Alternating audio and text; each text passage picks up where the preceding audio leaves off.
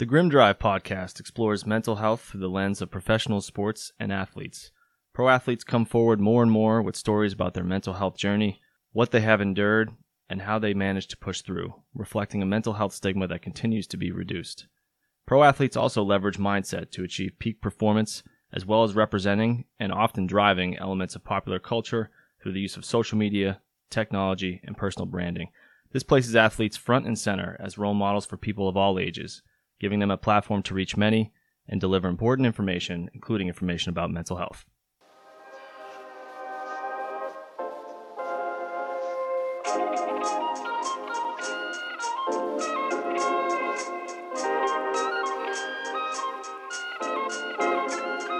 Welcome to the Grim Drive podcast, where we explore mental health through the lens of professional sports and athletes. Today, we're going to be delving into some general sports and mental health kind of news. I think the new format of the podcast is going to be, one episode we'll probably do a player spotlight. Next episode, we'll kind of just delve into some general updates, general news as it relates to mental health and sports. For this episode, we're going to kind of focus on a specific article or a topic or concept.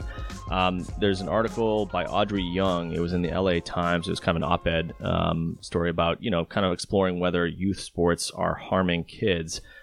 So just to kind of get into some of the stats that this article kind of gets into, it says by age 13, up to 70% of children have dropped out of organized sports. It says evidence suggests that as young people compete more intensely in sports as young people compete more intensely in sports, gains in mental wellness may be replaced by mental health challenges, particular to competitive athletes. They say pre-pandemic, up to 20% of college athletes experience major depression. For young athletes competing at national and international levels, anxiety and depression were 20 to 45%, higher in some cases than those in the age-matched control groups. In one study of elite Canadian swimmers, it even says that an eye-popping 68% met criteria for depression.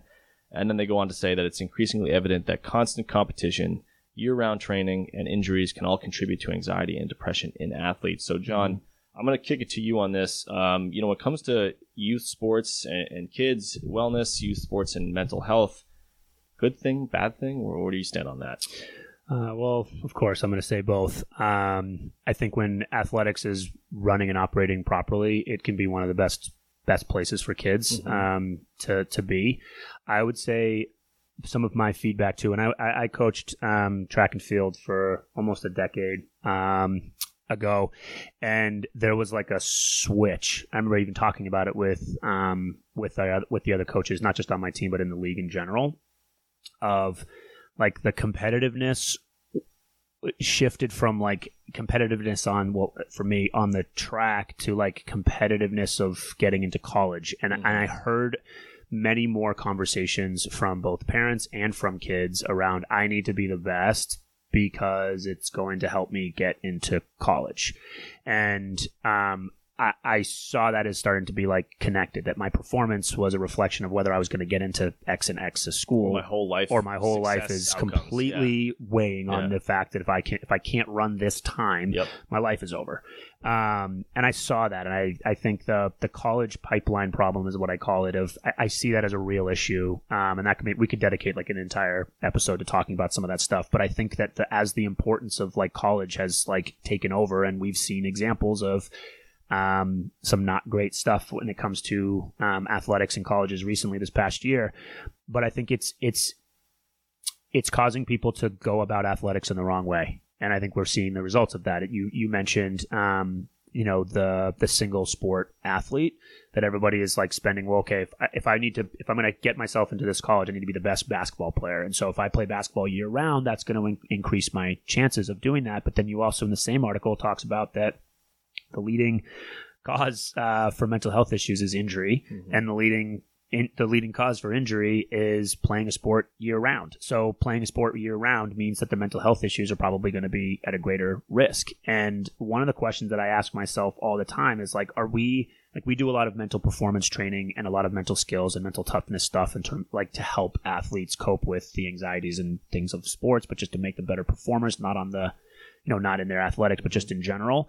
And are we creating a solution that to a problem that we caused, right? By, I see a lot of removal of joy and a lot of removal of just go to play because you enjoy playing, with you're here to get yourself into school. And that connection, I feel like, is a big major issue for what we're working up against. And it doesn't talk about that too much in the article, but that's a big takeaway just from me in personal experience. And what I've seen of like so much anxiety rides on how I'm performing, because it, like you said, it's like the gateway to the rest of my life. And it's just, it's not about that. And there's too much of that goes into that. I agree, and I think if I had to characterize where I see the problem, it's not sports. Just as like with academics, like I don't think it's an academic issue that people are burnt out, and especially in the Northeast and Massachusetts where we are, students being burnt out around the academic rigor and academic pressure. It's a pretty common thing. I think it's well known at this point. It's getting worse. Mm-hmm. That doesn't mean academics are the problem. It doesn't mean the school is the problem necessarily. And I think the problem is, how I would describe it is like it's just a general over-competitiveness, right? Mm-hmm. So again, I think we talked in the last episode about trying to find this balance between being locked in and competing when we're committing to a sport or anything else, while also being able to take that hat off as soon as the competition ends and be a bit more well-rounded in our lives and be happy and look for things that sort of drive a general balance and wellness. I don't think young people are in that. I think they're being driven to be completely hyper competitive. Mm-hmm. Competition is a good thing. Wanting to win is a good thing. Being hyper competitive, whether it's in academics or in sports, to the point where you're being told if you don't do X, Y, Z your whole life, right? Either you're being told directly or indirectly, like in not so many words, that your whole life hinges on these types of things. That's a hyper competitiveness that goes well beyond what's healthy, in my opinion. And I think that's what's burning kids out. I don't think it's necessarily that sports themselves are too competitive. Mm-mm. I think and I don't want to put it all on parents, but I think like parents in society and maybe culturally, kids are kind of being fed direct and indirect messaging around like, you have to be the best at this age in this way or else. Mm-hmm. Right. And that's what I think leads to burning out and leads to elevated anxiety. Because think about that. Like, how could you not be anxious if you feel like your entire life hinges on one moment when you're 16 or 15 or whatever, right? Every wrong step could mean your life is over. Absolutely, right? So I don't think we can like isolate that as caused by sports or academics or that kind of thing. And again, it doesn't mean competition is a bad thing. It just means we have to kind of rein things in a little bit. Yeah. Let kids be kids, encourage them to be competitive, but also not hinge their entire life outcome like, still teens. You know what I mean? Yeah. I mean, that stat of 70% dropout by 13 that's staggering, right? That should really, for any parent or for anyone out there that has a kid who's into athletics, that number should scare you, right? 70% of kids stop playing athletics by 13. That's wild. And when I do work with athletes, one of the main things we go through what I call a hero assessment. It sort of just like gets an assessment on them as an athlete and as a person. And one of the first questions is like, why'd you start playing sports? Like, why'd you start playing lacrosse, baseball, soccer, whatever it is? And to paraphrase, but generally it's because I loved it, right? I loved playing. Mm-hmm. And that changes somewhere along the way. And it seemingly happens much like by 13, a 14-year-old when high school kicks in, and that, like you were talking about, like that just too competitive, like that environment, too much focused on be the best, got to be competitive, everything matters, you can't make a mistake, all those different things. And I think that's a real major issue, because somewhere along the lines you remove joy from performance and you replace it with just be the best, be super competitive. And there's got to be a continual balance. Like, you should be able to get joy from being competitive, but there's no room for both anymore. It feels like the scale has really tipped. And you talked about too, like, it's not about being overly competitive or like everybody come here for participation. Exactly. Like that's not healthy for anybody either, right? Yep. And we as a society always can't seem to figure out that it's always the combination of both. It's the gray area. Polarities. Yeah. It's always the gray area. And we just, because we're always seeking like, it's this, right? And that contributes to the competitiveness, right? We need it to be one thing. Yeah. We for whatever reason have this issue with being able to sort of like, well, let's pull from the benefits and competitiveness, and let's pull from the benefits of like feeling good about competing and feeling that you're a part of something, and combine that both. And we just, for whatever reason, have a hard time doing it. And the problem is athletics haven't figured it out. And in fact, I think they're leaning more towards the competitiveness, and it's having a major issue on our kids. Yeah, I agree with you. And I think one question that kind of comes to mind is what role. So I want to get your input on like what role you think parents and coaches play. Parents like from a general parenting direction standpoint, but also parents like in the moment on sidelines. I think what comes to mind for me is like how many parents kind of live vicariously through their kids, or even if they don't, they just can't rein themselves in on the sidelines. I feel like I might be over reading into this, but from what I've seen, it seems like, overzealous parental sideline action has just kind of gotten worse. It seems like in years, more recent years. I could be wrong on that. And I don't know that coaches have, on the whole, at least to the level they need to, have really caught up with understanding like how to provide this type of balance, because parents and kids are too young. Parents, they're kind of biased and they want the best for their kids. Sometimes they go too far with that. I feel like coaches need to recognize that and be able to sort of be the stable force that's going to help balance parents and balance kids. And I think that's asking a lot of coaches, but we see that in our work. I think we balance those things, right? Parents have preferences and they have needs, and their kids might have some too, and sometimes they don't always match up. And I think when you're in a coaching role or even a therapist role, you have to be able to balance all those things. Yep. So that's a lot of, I just asked you like 9 questions in one, but what do you think about that in general? The one that stood out to me was like when you were talking about like the roles of parents and coaches and sort of some things, and sort of a shameless plug. I hate doing it, but I'm going to. But book I just released, The Coaching Zone, with John Yeager, talks a lot about like a coach's role and some very specific things that you can do to tackle some of these issues that might come up internally within your team. And then so just some good ways of balancing everything, and goes into sort of how to balance the competitiveness and the joy, and sort of how to culminate both of those things. So maybe a little biased, obviously, but highly recommend that as a read. But the parents' role, I think, is really, I found myself doing a lot of this, and I think the hyper competitiveness I agree. I think there's definitely the parents who want to live vicariously through their kids, and so they're giving them advice or telling them, they sort of start falling into this like coach's role. And then there's parents who are like, well, I just want the best for my kid. And they start sort of either disagreeing with the coach's approach and offering different things to do, or just not being there as a support of like, I loved watching you play. Did you have fun when you were out there? What was the highlight of your game? What was the highlight moment for your game?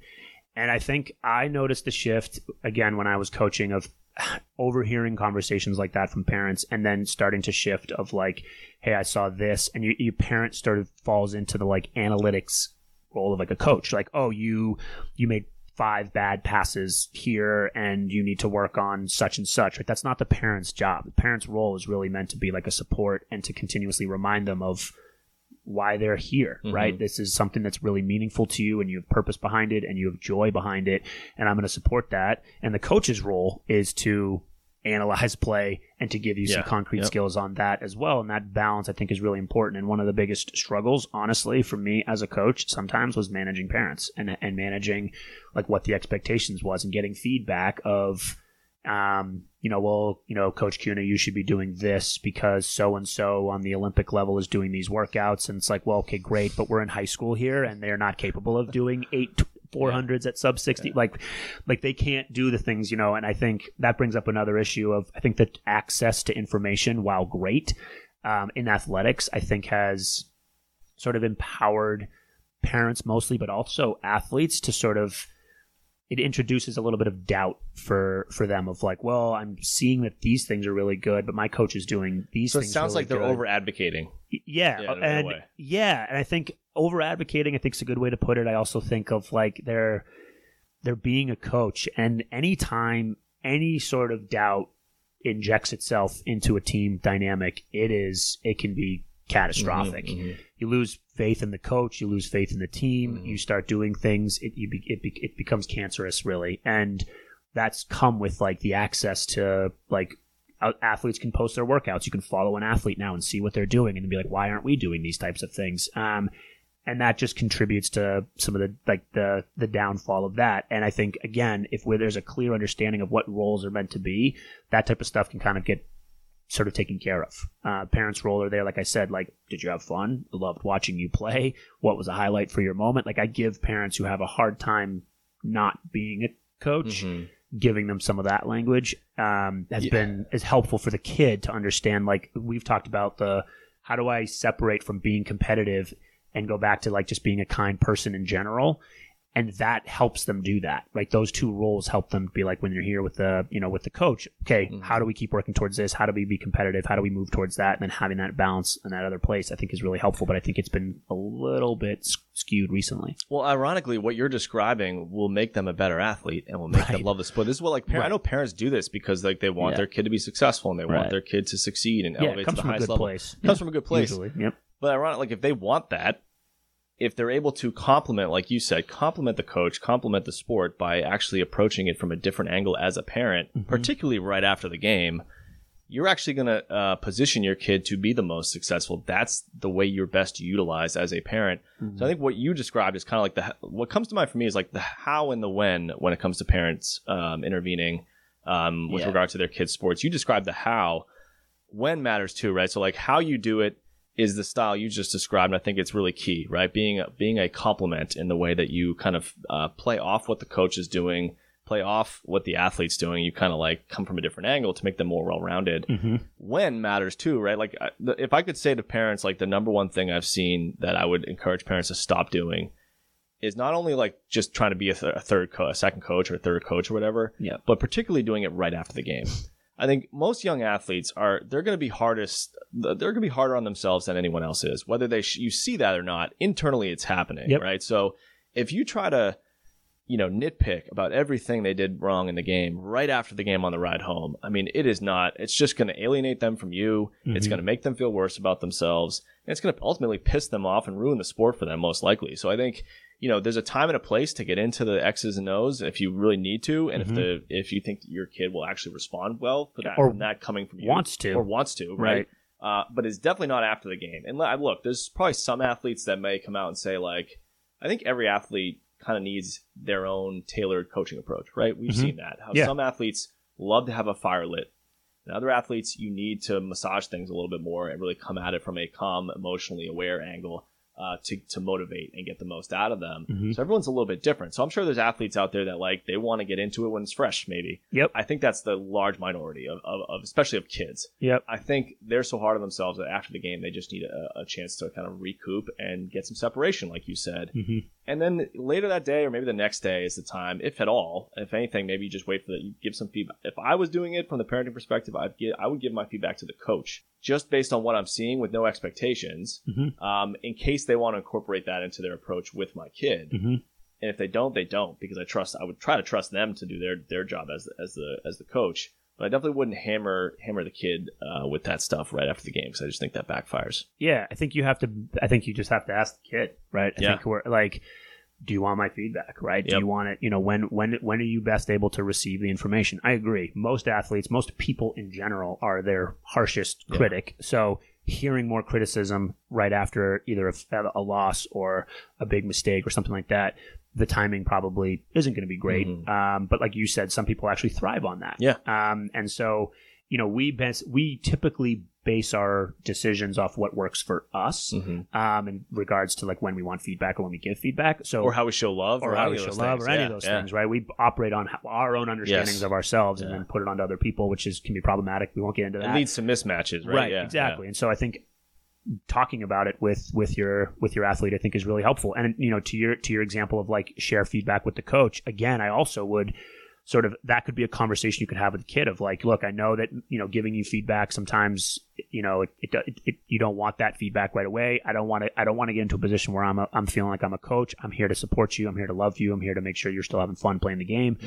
Like, do you want me to give feedback to the coach so that they're aware, so that that information can come through there? I think like involving them in that component is really, really helpful. And to the point of the article of like how sports is contributing to this mental health piece, I think it's a real shame, because for a lot of, and especially young guys who are athletes, that is like their one source of joy and escape and process and benefit for their own mental health. And if it's becoming another contributor, I'm really fearful of like, what do they have left, right? I think one of the things that I work on a lot with athletes is like through injury recovery, right? So they've lost their sport and they spiral. They don't have anything else to support themselves in. And now if athletics becomes another contributing factor of like that spiral, I really worry for those kids of like, now they're not even needing to be injured to not have to like be away from the sport. They're so anxious and depressed about just even being there in general, the numbers support it. People are not playing anymore. They're quitting by 13 and on the mass majority. And that brings up putting on the fortune teller lens. I really worry about the future consequences of doing that stuff. And I think there's a lot of stuff that we really need to do within youth athletics to really balance things out. And I know that in these types of situations, I've talked about polarity management in general, but we have a tendency of like, this isn't working, so let's go to the exact opposite and try to do that. And then again, it kind of will lead to the participation trophy scenario, which doesn't help anybody, right? People don't actually feel great if they've lost a game and they get a trophy saying thanks for showing up. People don't actually feel great about that. I've had enough experience with that, and argue with me if you like to. Come on the show and tell me otherwise. But I know that doesn't actually help anybody feel good about themselves of being, because they're in their head and they'll be like, I lost. I didn't work hard. We don't deserve this. We didn't earn this. There is something about earning something and working hard for it.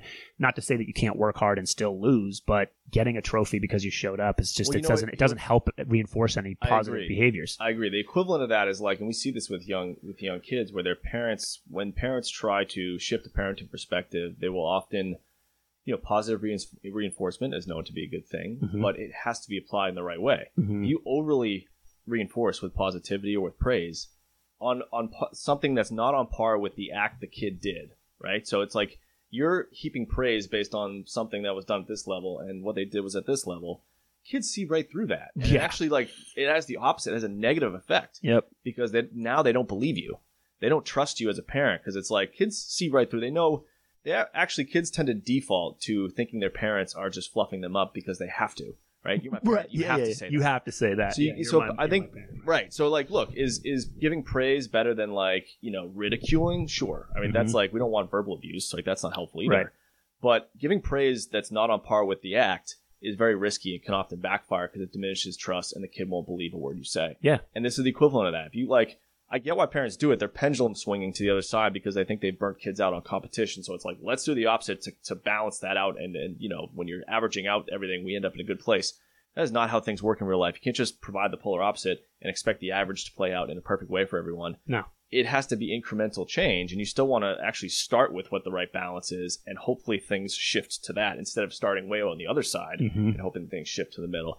You also brought up delivery method and things not, styles or preferences not matching up, right? Where we coach the way we want to be coached instead of the way someone maybe needs to be coached. Yep. This reminds me of that the episode on the Ertzes we did, Jack and Julie, Julie and Zach Ertz, and relationships. We got into love languages, and this is kind of similar. So I would encourage people to listen to that episode because yes, love languages doesn't necessarily directly relate to coaching, but it does relate to understanding that how we receive love is not how someone else prefers to receive it. So that when we deliver that, we have to do it through the lens of what they need, not how we prefer to get it. Yep. Coaching is very similar, right? If to most coaches, they're like a hammer, and to a hammer, everything's a nail, right? And that's just the way they approach it. The one size fits all approach.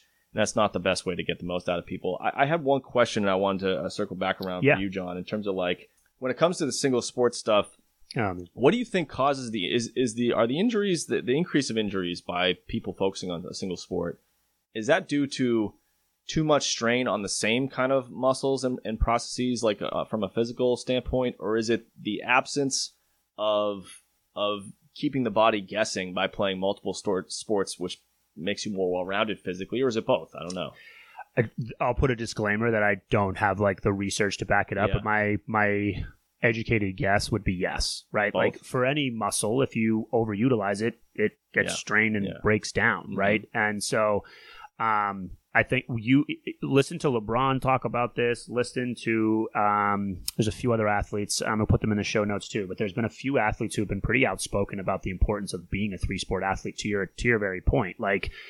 If you're overutilizing muscles, you're going to break down, you're going to get strained. It also, and then, doing other athletes, you build other muscles, which is just going to make you a better athlete, well-rounded in executing in any different place. But the other thing, too, is that I do think that being surrounded by something like that in the environment that we currently have of this, ultra competitiveness, that definitely wears people down, just in general, right? Not from like a muscle standpoint, but just like a mentality fatigue of it's too much. And shaking things up can be really helpful. Like, okay, there's a beginning, there's an end of when I can use these different skills or work on these different things. And then you've got some time off to totally separate from it, especially when you're at the age that these kids are at when they're doing these things, is so important. And then you get the uprising of like AAU, which we can definitely talk about. I am not afraid to take on that titan at all.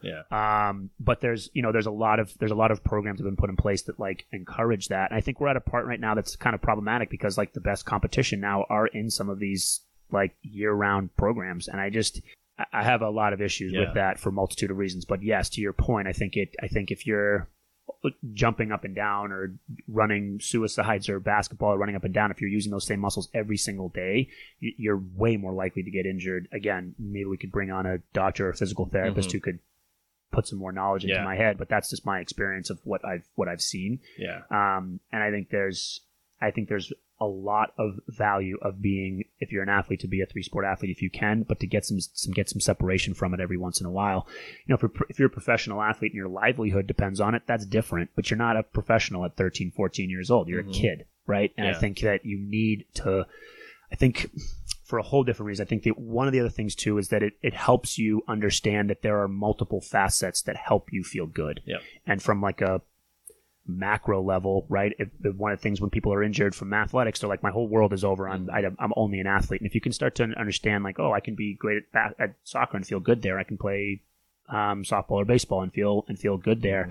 You start to build that idea that there are multiple components of who I am that make me feel good. So then when you have to have those conversations, either if they're injured or just in general, they're better prepared and understand kind of what you're talking about. That you can get joy from different places, not just this one thing, so that when it's gone, you're lost and sinking into a hole. You've developed experience of shifting from different things that make you feel good. Yeah, so it's almost like you're describing kind of being well-rounded from an athletic and physical perspective, but also from an identity perspective. Yes. And I think that's huge. The example I like to give is like tires being rotated on a car, right? If you leave tires on a car in the same 4 spots for the entire life of the car, what happens, right? The same parts of the tread get worn down. It often leads to a domino effect impacting other parts of the car, the suspension, other things, which is why you rotate the tires to keep them balanced. I think when it comes to playing multiple sports, it's kind of the same effect, right? You have to keep your body guessing, and you have to work on different muscles to stay balanced so that the same part of the tread doesn't keep getting worn out. And that's from a physical perspective and from an identity or perspective as well. Especially because how many times have we seen these athletes that, the pro ones that really do succeed, once that part of their life is, they retire, it's taken away, it leaves them so vulnerable to the next steps. Whereas if they were well developed in terms of identity the whole time, they'd be able to pick up where they left off on some other passion or purpose, and they'd be good to go. Right? Which we've seen. Justin Forset's an example of this. He did the equivalent of rotating the tires early on in his career by putting something else in place that he was passionate about. And as soon as the career ended, which, no one expected him to last as long as he did in the NFL. So just that alone is an incredible accomplishment. He went right into his business, right, and in terms of being an entrepreneur, and hit the ground running and never looked back. So I think it's a great example of that. And 2 things I want to kind of wrap up with today. I like to give examples of Tom Brady and Bill Belichick in different ways. And for people listening who hate on those two, deal with it. If you don't like them, it might mean that you're the type that doesn't want to be in the room with smarter people. So I'm just like you can't deny the rings and the success, right? And anyone who's done that, whether it's a hometown, coach and player, or it's your rival, you got to respect that. Derek Jeter kind of comes to mind for me. I always Phil Jackson, another example of, and Kobe, multiple great examples. So the examples I like to give for Brady, it's like when it comes to being competitive, we talked about how he's able to like hone in and lock in on the field, but off the field, it's a different approach, right? He's able to switch gears very quickly. I think that also plays into who he's competing against. Because yes, on the field in the game, he's competing against his opponent. But if you really look at what Tom Brady, you listen to what he says, he's actually competing within himself. That's why he says the best ring is the next one. Because it's not about winning. It's not about getting to some place where he'll finally accept himself. It's not about crushing some person he hates. It's about what can I get out of my life and how high can I take this? So when I get a ring, it's about, okay, enjoy that for a day, reset. How can I challenge myself to get to the next level? So it's an ego-less, self-challenging puzzle-solving process. And I think that's the healthiest way to view competition, because it keeps you in a good place because you're just trying to see what you're capable of, but not because you got to prove anything to yourself. Right. You know what I mean?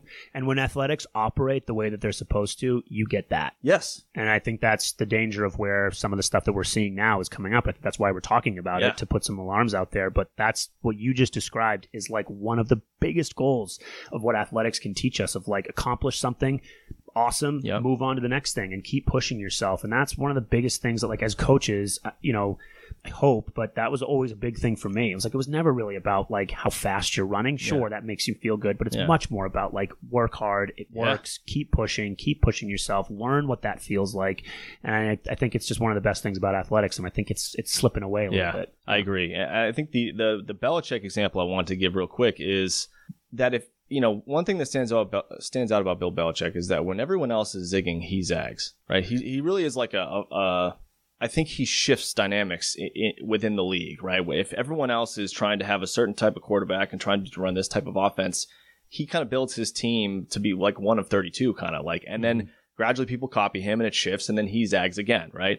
I think there's lessons that can be learned from that. Like if everybody's zigging, it might be an opportunity for a person to zag and actually stand out. And this is from a sports perspective, but also from like a college prep, SAT scores, obsession with that kind of, like, if everyone is trying to like, work with an SAT coach and get a 1600 on their SATs and have everything perfect, like, you're going to just, if you can do it at that level, fine, right? If you can be at the top, go right ahead and do it. But if you can't, like, you got to do something to stand out. And I think that's where it's maybe helpful for people to zag, especially because if there's all this pressure to do all these things perfectly, and you can zag in a way and kind of make yourself well-rounded and stand out in a different way from everybody else. One, you stay in a better place in terms of your mental health, and two, you actually stand out in a good way that makes you get where you want to get. So I think lessons can be taken from both those people, and that's the example I'd like to give from a Belichick perspective. Yeah. So that is it for today. I want to thank everyone for listening. If you view our episodes on YouTube, please hit subscribe, leave a comment on one of the episodes. We love to interact with people. We will respond to anything, right? Even if people troll, we will definitely engage just to kind of keep the dialogue going, because I think it will help us do our job better. So I want to thank everyone for listening to the Grim Drive podcast for this discussion about youth sports and whether they are good or bad. We'll be back next week. Thanks, everyone. Thanks.